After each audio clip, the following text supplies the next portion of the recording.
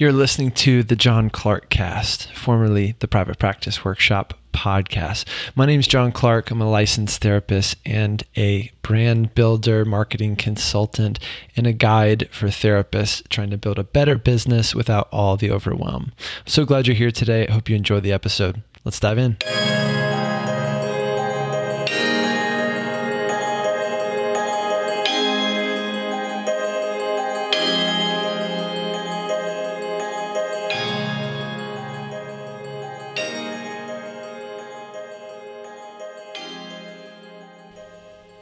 Welcome back to the show. Hope you guys are doing well today. I want to tell you about something important real quick, which is that I have a couple slots left in one of our Business Made Human mastermind groups. This is a chance for you to get to work with me every single week in the community of other therapists who are going through the same kinds of things that you are going through right now. This group is about advancing your business with weekly help, being part of a community that cares, being part of a mastermind group that is intentionally affordable, and having access to the information you need. I know that as we move along in private practice, things can get pretty lonely, and all the more reason why you need community, especially when you're at the top, especially when you are the leader of your practice. So I'd love to talk to you about joining the group. It starts August 30th, so I've got to fill these slots really within the next couple of days, meaning between now and Wednesday. So if you think you're interested, get in touch right away. Go to thejohnclark.com/work with me. Fill out the application there, and we'll find a time to talk and get you started. Just a couple slots left. So again, I'd love to have you join us. It's a great opportunity, and once these groups are full, I predict they will be full for quite some time. So don't miss your chance to be a part of what we're doing. Go to thejohnclark.com/work with me. All right, I'm sitting here. I'm still in Paris. I wish you guys could see me because you get a kick out of it. I'm sitting on the couch. There's no good place to sit here and record an episode. So I'm sitting here and I have pillows stacked on top of me, like on top of my lap and chest, so that my mic will reach my mouth, and it looks ridiculous. I look like I'm trying to hide, but I'm really not. I look like I'm building a pillow fort around me and just happen to start podcasting at the same time. You know, or like someone else tried to hide me with pillows, and then at the last second they put a podcast mic on the very top. And we're like, all right, we'll be back in 40 minutes after your episode. And I'm like, what? So that's my situation right now. I'm no video this week. no podcast video this week for obvious reasons. So you're just going to have to enjoy the visual in your mind of my situation. And another warning, if and when this microphone falls down, tumbles to the ground, I'm sorry, or I'll have Laura edit it out. But this is just a situation we're in. This is what happens when you're traveling and you got to keep the show going. The show must go on. Oh, it's about to fall down. Let's see if I can save it. Oh, yep. So yeah, this is what happens when you're a show on the road right now. But you got to keep things alive, right? Still in Paris. Having a great time, really wonderful time. I have a couple more Paris observations. These are really about beverages, mostly coffee and beer, which is really all I need in life. Okay, let's start with coffee. I don't think I talked about this last time. Finding the coffee that is for me has been a real adventure here. You know, Parisians mostly drink espressos. They drink espressos. It's a very, very European thing to do. And so it's just usually a shot of espresso, which you just say an espresso. Now, there's 100 variations of espresso, and I'm convinced that they're called different things at different restaurants and little cafes that are literally on every block of the city. Case in point, I was at a cafe the other day, and I went in, and then the menu said espresso élongé, which is like a long espresso. It's basically an American version of an Americano, which is already getting confusing, so stick with me. So I wanted an Élanger, and so I pointed to it, and it said like espresso Élanger, something in the middle. And so I pointed and I said, I would like one of those, or I said that in French. And she said, well, which one do you want? They're two different things. And I'm literally pointing to the item on the menu, and it says it's one thing, and it's €1.90 or something like that. And I'm like, oh, well, it looks like it's one thing here, but I just want an Élanger. And she gave me all sorts of attitude, another French stereotype, Parisian stereotype, I should say. Got to be more clear. And ultimately she just gave me whatever the hell she wanted to give me, which is basically my time ordering coffee in Paris, and beer, which is coming up in a second. So ultimately I basically got an Americano, which is just a shot of espresso with some steamed water in it, which is fine. It's the closest thing I can get to drip coffee. And obviously I'm being very ethnocentric here, and trying to get my American coffee the way that I like it. I'm very aware of that, but also I don't care, because that's what I like. And it's funny to be picky about little things like coffee. So I do love an espresso, and it's a very utilitarian thing. You just drink the espresso. It's like a shot, but you sip it or whatever. I did hear that in Italy, they do take it like a shot, which cracks me up. And sometimes I do that. It's not the worst thing. It's just, you're just kind of getting the job done and moving on with your life. And also, I'm also convinced, because there's a real lack of toilets here in Paris, that's why they drink espressos too. So you don't have to go to the bathroom every 12 minutes like you do when you drink drip coffee. Along those same lines, I've had two people text me while I'm here because they heard in the U.S. news, or in the worldwide news, that Paris has these new urinals on the street, which is basically like a trash can that it's okay to pee in, which also cracks me up. So I've had multiple people reach out and be like, hey, have you seen one of these? You should let me know if you see one of these. This looks hilarious. I'm like, I'll definitely let you know. And yeah, that's pretty much it. I don't really know where I was going with that, other than, so an espresso, I think that's another reason why you don't have to go to the bathroom every 12 minutes. So, basically it's just an adventure every time I order something, which is that I order something and I think I know what I'm getting, and then I get something kind of a surprise. So that's pretty fun.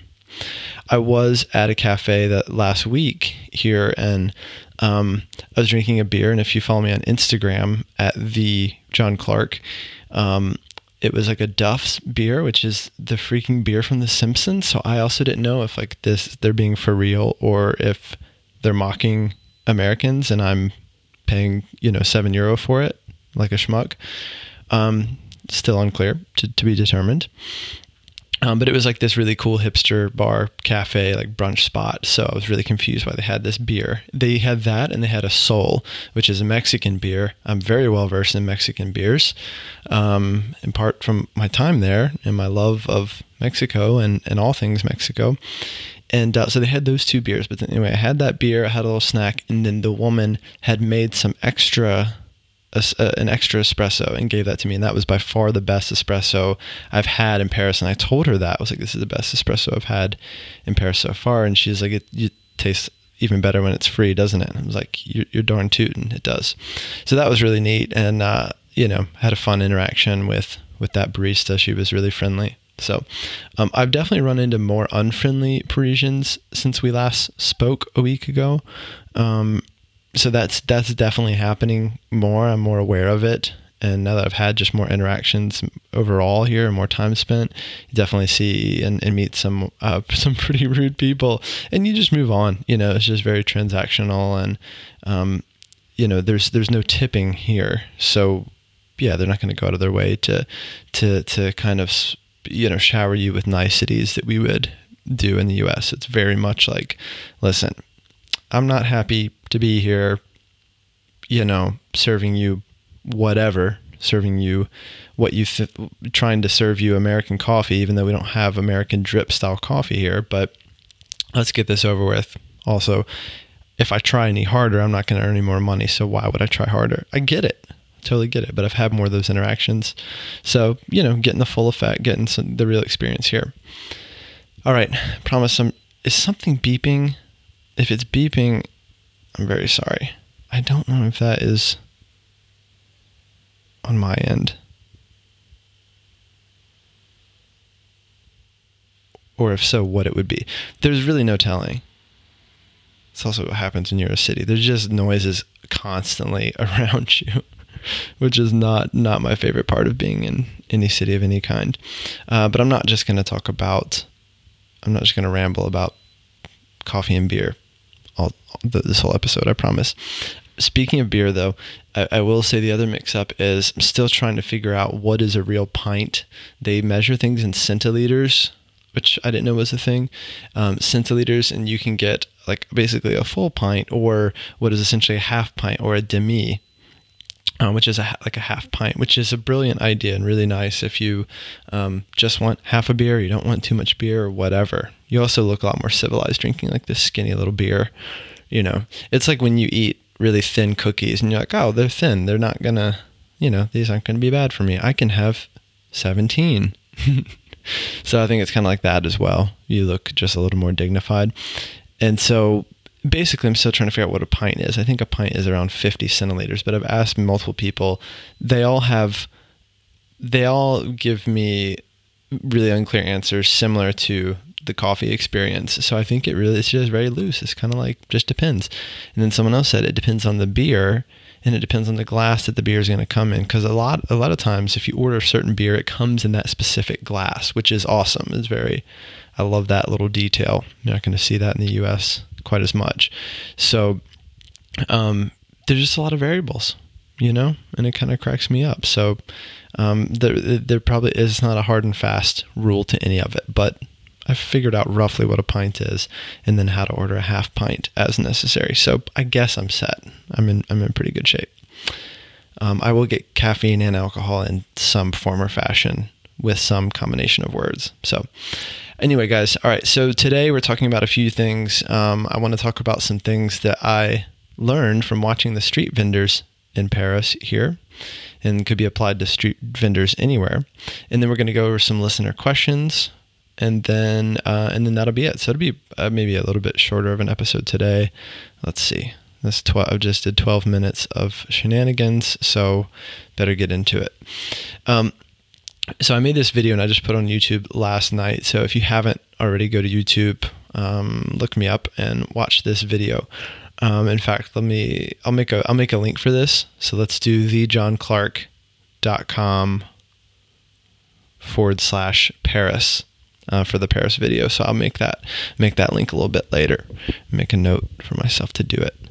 Let's see. So a couple things I learned when I was sitting out in front of the Eiffel Tower the other day. And there's these guys that sell these trinkets, just like any city, right? But in front of the Eiffel Tower, they've always done this. And when I was here like 5 years ago, same guys selling the same crap. And not selling very many of them. But they sell these little trinkets of the Eiffel Tower, and also you can get in keychain form, you can get one that's bigger, that lights up, and they carry them on these big rings. So they have literally like 100 of them on a ring, and then they come up to you and try to sell them to you, and you say no, and then you walk away. And I was talking to my wife, and I was like, I would love to just sit down with these guys and have like 10 minutes with them to strategize and teach them about some really basic, kind of business ideas that would go a long way for them. So in this YouTube video, I talk about those things while standing somewhat in front of the Eiffel Tower. Couple things. Number one, you have kind of a flooded market, right? So you have way too much product and not enough demand. So that's very simple economics. I don't know a lot about economics, but that's a very simple principle. That equation is just simply off, right? You don't have enough people demanding enough of these trinkets to be carrying around 100 of them. That's your first problem. So you need to fix that. You need to actually look at what is in demand for the market. That would be step one. Step two is really a basic kind of sales principles would be that if you are going to sell those trinkets, don't have 100 of them, there's been studies that show if you go in and let's say they have 3 different kinds of ballpoint pens. In one kind, they have 5 pins. In the second kind, they have 5 pins. And then the third kind, there's only 1 left. Well, guess what? People are statistically more likely to pick that one left because it's almost gone. So there's that scarcity. There's that urgency that is created to get the last one. And there's that sense of this is clearly a popular item, so I should go along with it. Same thing for this item. So just something as simple as that, something as simple as if you are going to have 100 of them, maybe don't have 100 of them on, on display the whole time. I think that also creates decision fatigue for people, and it overwhelms them to the point where they feel like I've got to choose between 100 of these slightly different little trinkets, and they're all the same. Ultimately, I think people want to feel special when they make a purchase of any kind, whether that's choosing a therapist or buying a trinket. They want to feel special. There's nothing special about buying one of 100 of the same looking, Eiffel Tower trinkets. So I think that's the other thing to think about. If you are going to sell those, have a few of them, have just a couple different options, maybe 2 or 3 price points, and show people literally just a couple options. Also along the lines of sales, I would say, and again, I say this a lot with therapy.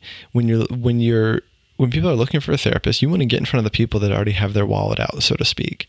That, and again, if I go to the mall and I'm in a sunglasses and I go right to the sunglasses store, I'm clearly looking to buy sunglasses, right? So I'm already kind of pre-sold, right? I'm already engaged and kind of primed to make a purchase.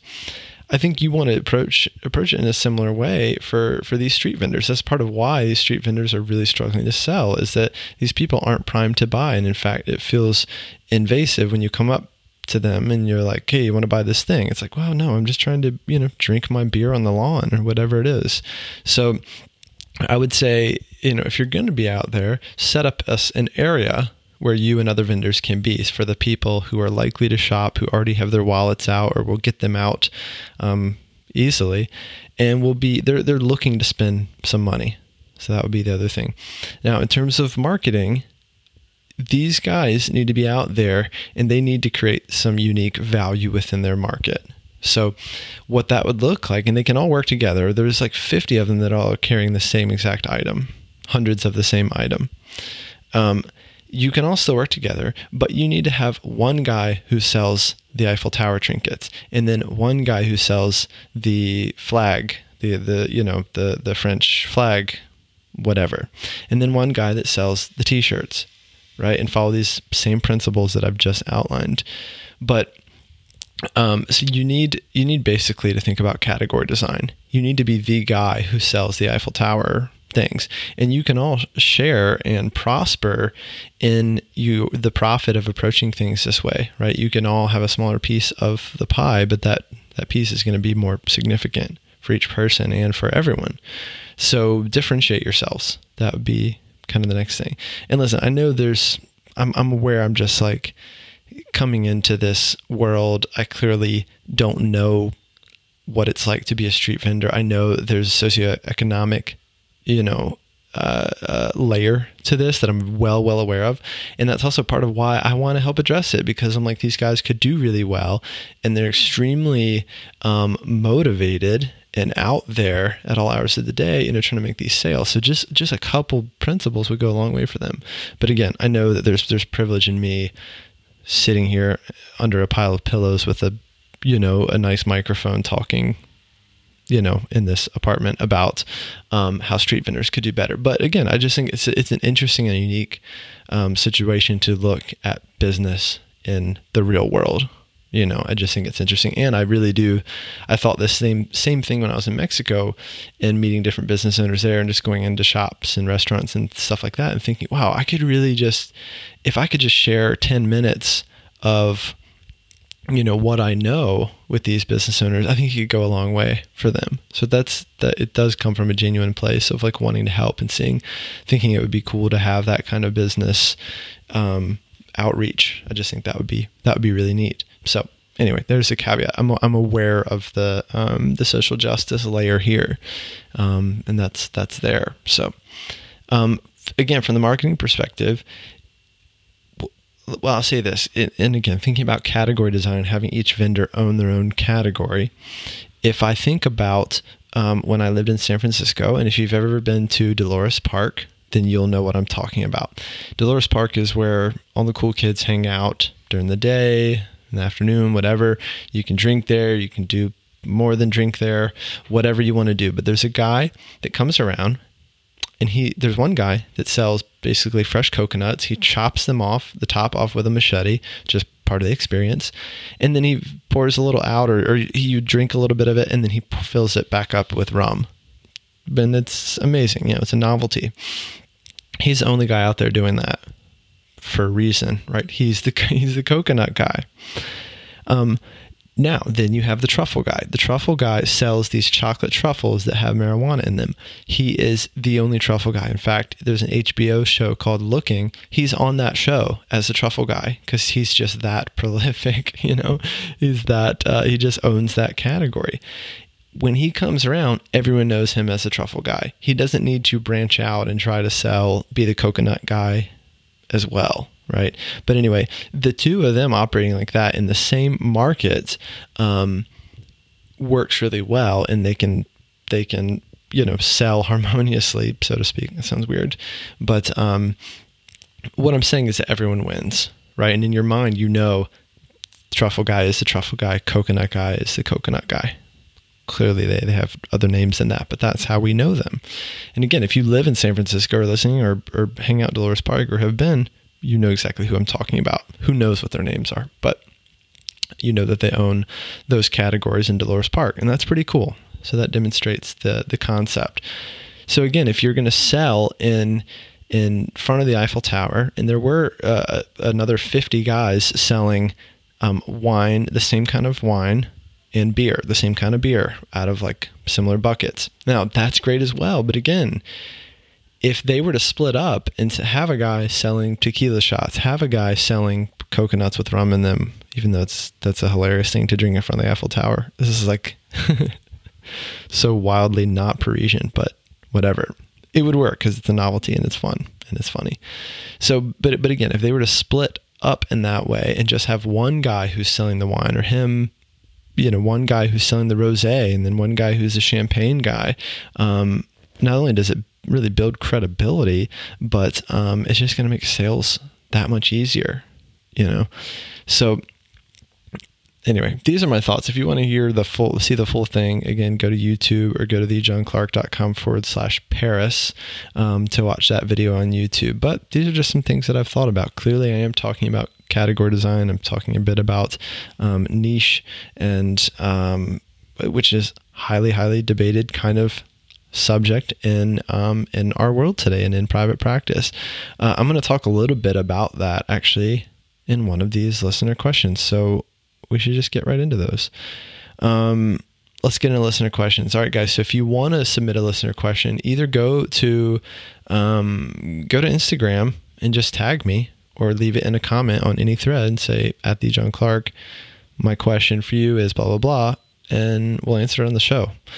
Otherwise, join the Facebook group. There's over 2,000 members in our free Facebook group, and we'd love to have you there. It's very easy to ask questions there, and that's where these questions are coming from.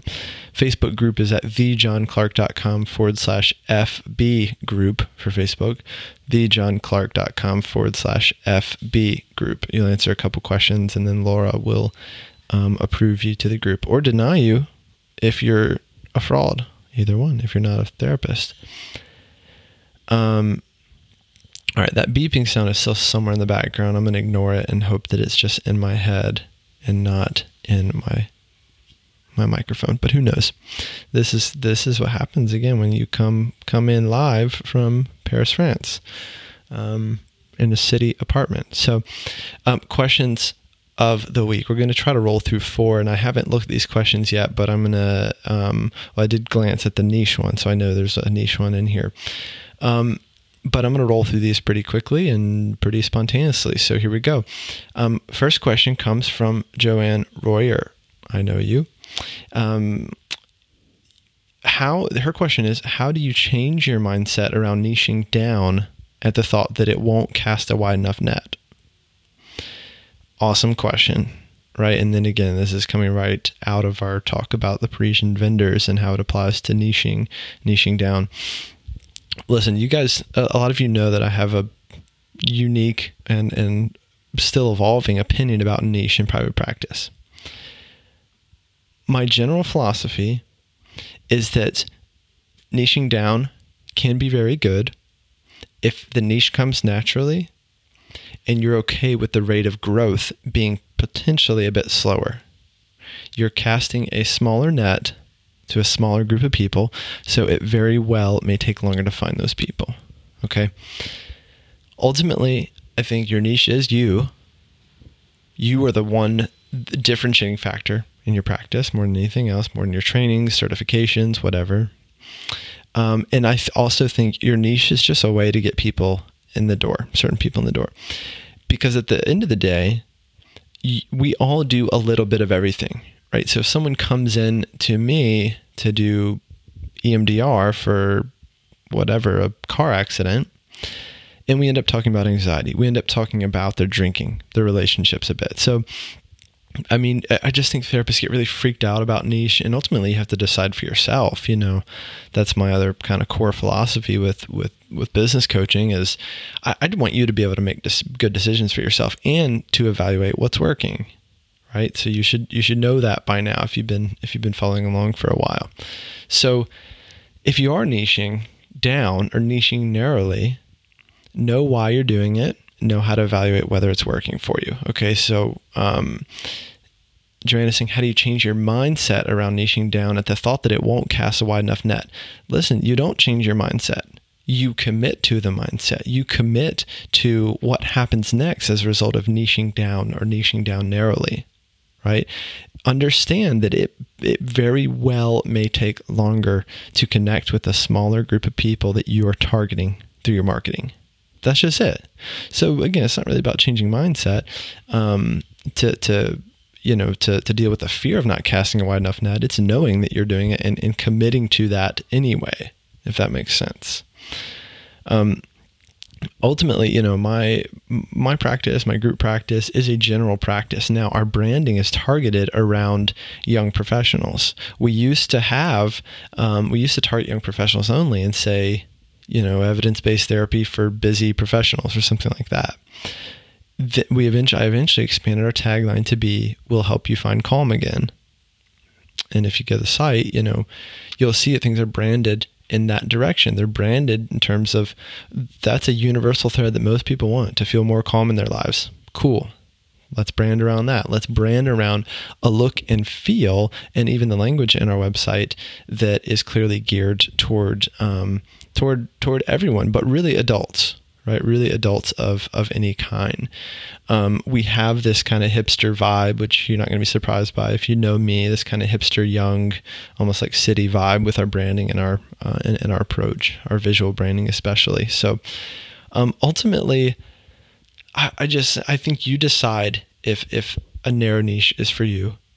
Don't force it if it's not coming to you naturally, and then commit to that direction. I think ultimately, and again, the more I learn about personal branding and see what personal branding has done for me, even since the launch of thejohnclark.com and kind of killing off privatepracticeworkshop.com or moving away from that brand, it's done tremendous things for me. So again, there's too many therapists out there trying to get a quick answer through like a Facebook group. And this is not this case with Joanne's question. I'm glad she's asking it. I'm glad I can dive into some of the nuances of it. But you see how it's taken me the past 4 minutes to start answering this question, and I still can't do it justice. That's because it's such a nuanced question, and pretty much any question in private practice is super nuanced. And so I hate when I see all these therapists out here, asking for a question in a general Facebook group, and taking that at face value. It's like therapists who go, should I be blogging?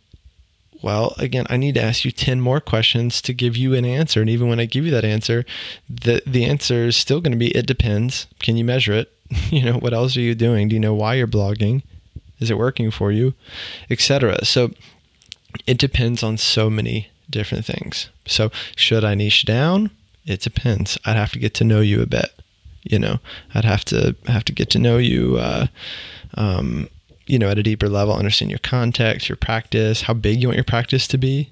That's the other thing. You get a lot of therapists out there that are just trying to grow, let's say, a 10 client a week practice. Okay, cool. Good to know, because that's so different than those trying to grow a 30 session a week practice or a big group practice or whatever it is. So it just depends. But again, you got to learn to make decisions for yourselves out there in private practice and get help when you need to. So that's one thing that I help with through individual coaching and through the Business Made Human mastermind groups. So, man, I'm feeling sassy today, huh? I've got some passion behind my answers, but I guess that's a good thing, because now you know that I care, because I do. All right. Radmila, I know you as well, asks pros and cons of posting your fees on your website. This is a big one. And again, I could spend 30 minutes talking about this and really breaking it down. You got to figure out what works for you. Okay. I'll give an example. And this happened recently.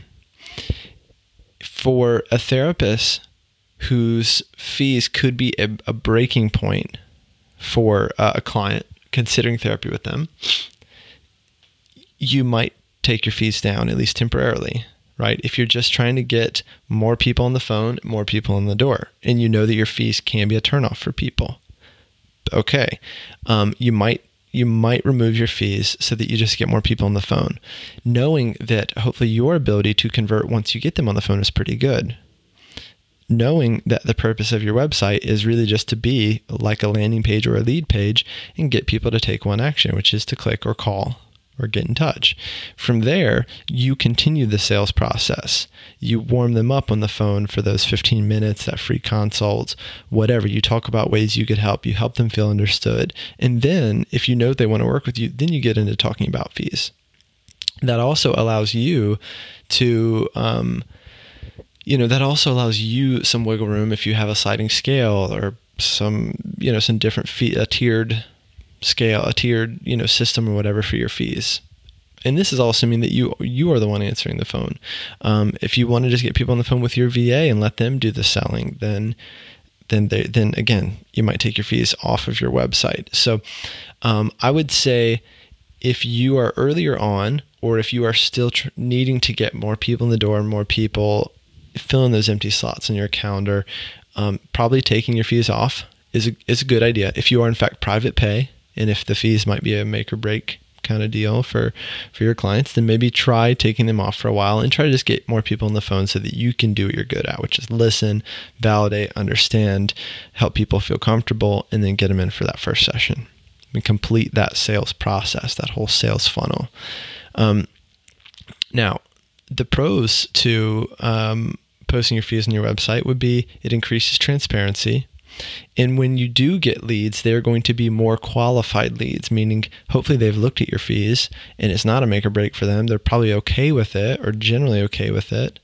And so that's going to be less of a sell, when you get them on the phone.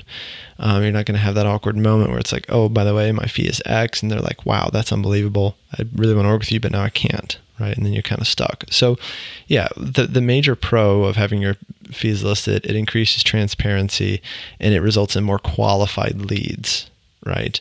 That are already kind of pre-screened by information like your fees. So try it both ways. I'd say again, especially if you're earlier on or trying to fill those empty slots for now, maybe try having them off. Say something like our fees are consistent with other out-of-network providers in our area, if you are private pay, or something like that, if your goal is just to get more people on the phone. So I would say start there. And then eventually, if you are more full and you don't want as many leads, you're okay with getting fewer leads, but you want more qualified leads, then you might list your fees on your website. But again, experiment with it, learn how to measure it, and be flexible. How much time we got? I say that as if there's like a timer going to go off at a certain minute, and then I'm like, oh, this is my show. Do what I want. I do what I want. I really do. Especially today, I'm really doing what I want. Maybe I'm feeling childlike under all these pillows. Who knows? All right. Next question. This is our, Laura says, this is our featured question of the week. This question comes from Amy Fortney Parks. She says, how do I build a good mix of marketing mediums? For example, Facebook ads, in-person flyers, email campaigns, blogs, etc. What is a good balance that will also net results? Great question, Amy. Also great person, awesome therapist. How do I build a good mix of marketing mediums, and what is a good balance that will also net results? All right. Again, if you guys have listened to me talk about this before and introduced my marketing plan, my simple marketing plan, this is how we break it down. Your marketing plan is essentially centered around two sides, right? One side is lead generation. So doing things that actively generate leads and get in front of people looking for therapy right freaking now. The other one is brand awareness, getting in front of people just to stay present in their minds. Okay? Find some examples of both, right? So for my marketing plan, you list out every single thing you could do to promote your practice, and then you pick 2 for each side. 2 for lead generating, could be something like Google AdWords. And then 2 for brand recognition, could be something like you're posting to your Instagram and sending out your email newsletter to people who already know about you. Simple as that, right? What is a good balance that will also net results? Again, I think a balance is doing about 2 things on either side. Again, depending on your size, depending on how aggressive you want to be with your marketing, etc. But that's how you create some balance. Don't do too much. That's my biggest piece of advice. Don't try to do too much. I'd rather you do one thing on each side really well, like crushing it with Facebook ads or crushing it with Google ads on one side, and then sending out consistent email newsletters to your email list for brand recognition. I'd rather you just do 2 things, than try to do too much and keep yourself scattered. I'm not a big fan of like in-person flyers and brochures and just that kind of guerrilla style marketing. I just think I think it kind of turns people off for what we are selling, which is therapy. I just don't think it works really well. It's hard to measure. It's just, you guys know me. It's just not my favorite way to build a business. I'm a digital kind of dude for the most part. So I'm going to focus a lot on lead generation. And then I'm going to focus on keeping that audience warmed up and keeping my brand present in their minds through things like email marketing. Or if you are going to do social media for your practice, which is another hot button issue for me, then again, know why you're doing it. Organic social media, I should say, not paid advertising on social media. It's important to know the difference and know how the 2 are different. So that's how you build a marketing plan that works. You got to 80-20 everything. I think I talked about this recently, but you have to 80-20 everything in your business. It's this idea that 20% of your results come from, 80% of your results come from 20% of your efforts. It's the tomato farmer who realized that 80% of his yield was coming from 20% of his seeds. It's the same thing for you and your business, and especially your marketing and where you're spending your time with your marketing. There generally is that a 20% that you can find in there that is yielding 80% of your results. So your job is to figure out what that is and to move confidently forward in that direction and ignore the rest, ignore all the other bullshit and shiny objects and things that you think other people are doing and feeling like, oh, I should be doing a brochure or whatever. Just cutting that out, and looking at your bottom line and going, how many new calls do I need to get in a week? And then what is the 20% of what I'm doing that's resulting in that number of calls each week? It's simple. It's really simple. And don't be so married to ideas that aren't working. Just because you spent $200 on a beautiful flyer or whatever, don't be so married to it that you can't let it go when it's not working. We have to be willing to let go of things that aren't working, or things, more commonly, things that were working at some point but are not working now. That happens all the time as well. So there you go, guys. Man, I got fired up, huh? I started just very, very childlike and innocent under this mound of pillows, and then I got fired up, super fired up. I hope you guys are enjoying the show. I've gotten some good feedback lately, which has been awesome for me. I say awesome for me. It's just been enlightening for me to get feedback at all, because even though we do look at numbers and we do see that there's a lot of therapists listening to this show every week, week after week, it's not every day that we get this very detailed feedback of people saying, I like this about this past show or this past episode, or I like that you had some banter and then some value or whatever, or balancing solo episodes with interviews. So we're finding our groove, but if you've got thoughts, if you've got feedback, let us know. We'd love to hear from you. So find us on Instagram, tag me, DM me, find me on Facebook. I'm very, very active on Facebook. It's John Clark LPC is my name on Facebook. And so I'd love to see you there. And then of course, join the Facebook group and then add me. So thejohnclark.com/FB group to join the Facebook community of over 2,000 and some therapists and growing. Good place to ask questions, get help. I do some Facebook Lives in there, and you can ask your questions to be answered on the show.